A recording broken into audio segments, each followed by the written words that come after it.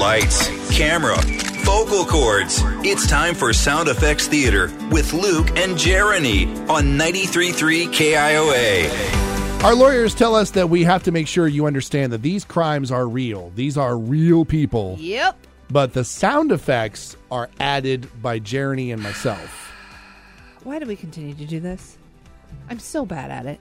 It delights me. I know it does. And it's the poorness of your sound effects that delights me the most. And with that said, I'm going to read my story. Okay, fine. Okay. I can only imagine. A guy in Florida was arrested on Sunday while dressed as a banana. Can you at least commit to monkey? it? I don't know. Does that sound like a monkey? You were. I don't know. You didn't sound. There you go. You didn't sound sure if you were a monkey. I just had to go higher, apparently. I've never heard ooh, ooh, ah, ah with question marks at the end of all of them. Ooh, ooh, ah, ah. Do you want me to sing the Chiquita Banana song instead? Would that be better? That'll take too much time. Okay. Someone flagged down a cop and said that a man in a banana costume was peeing on the side of a building. The banana turned out to be 20-year-old Kyle Mortimer.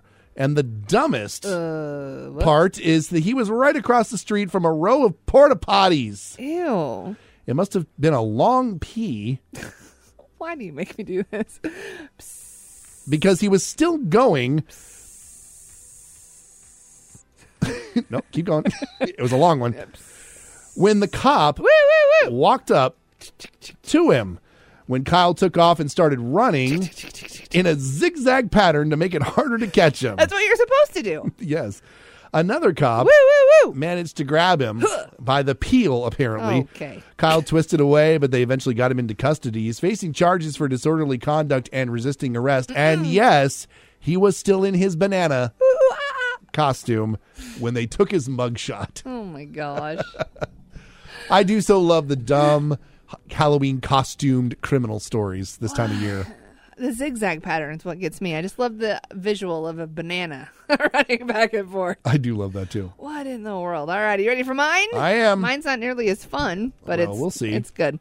43-year-old Daniel Graham got arrested arrest in Raleigh, North Carolina Tuesday after pointing a gun pew, pew, pew, pew at some trick-or-treaters. Trick-or-treat. No reports of teenagers pranking him or anything. It was just kids looking for candy. And yes, it sounds like Daniel had been drinking. Trick or treat. Trick or treat.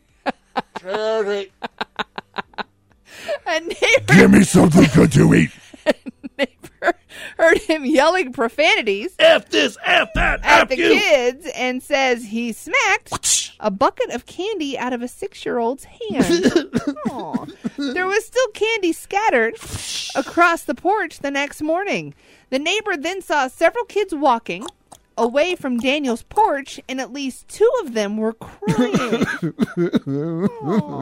Daniel allegedly pointed the gun Pew, pew, pew. at them, leaned into their dad's car, and told him to Keep it moving.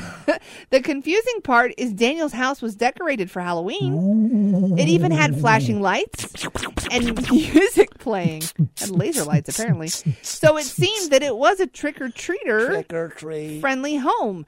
Cops showed up and could smell the stench of alcohol coming from his house. This was around 7 p.m., by the way. He's facing charges for assault on a child under 12 and assault by pointing a gun. Pew, pew. Wow. What a jerk. Right? Who's waving a gun at kids? Trying to trick or treat. He decorated. Like he said, please come to my house. And then he started pointing guns at people. Hi, kids. I'm dressed up as a butthole. There you go. Yeah. I don't like man. him. That's why I like your banana story better than mine.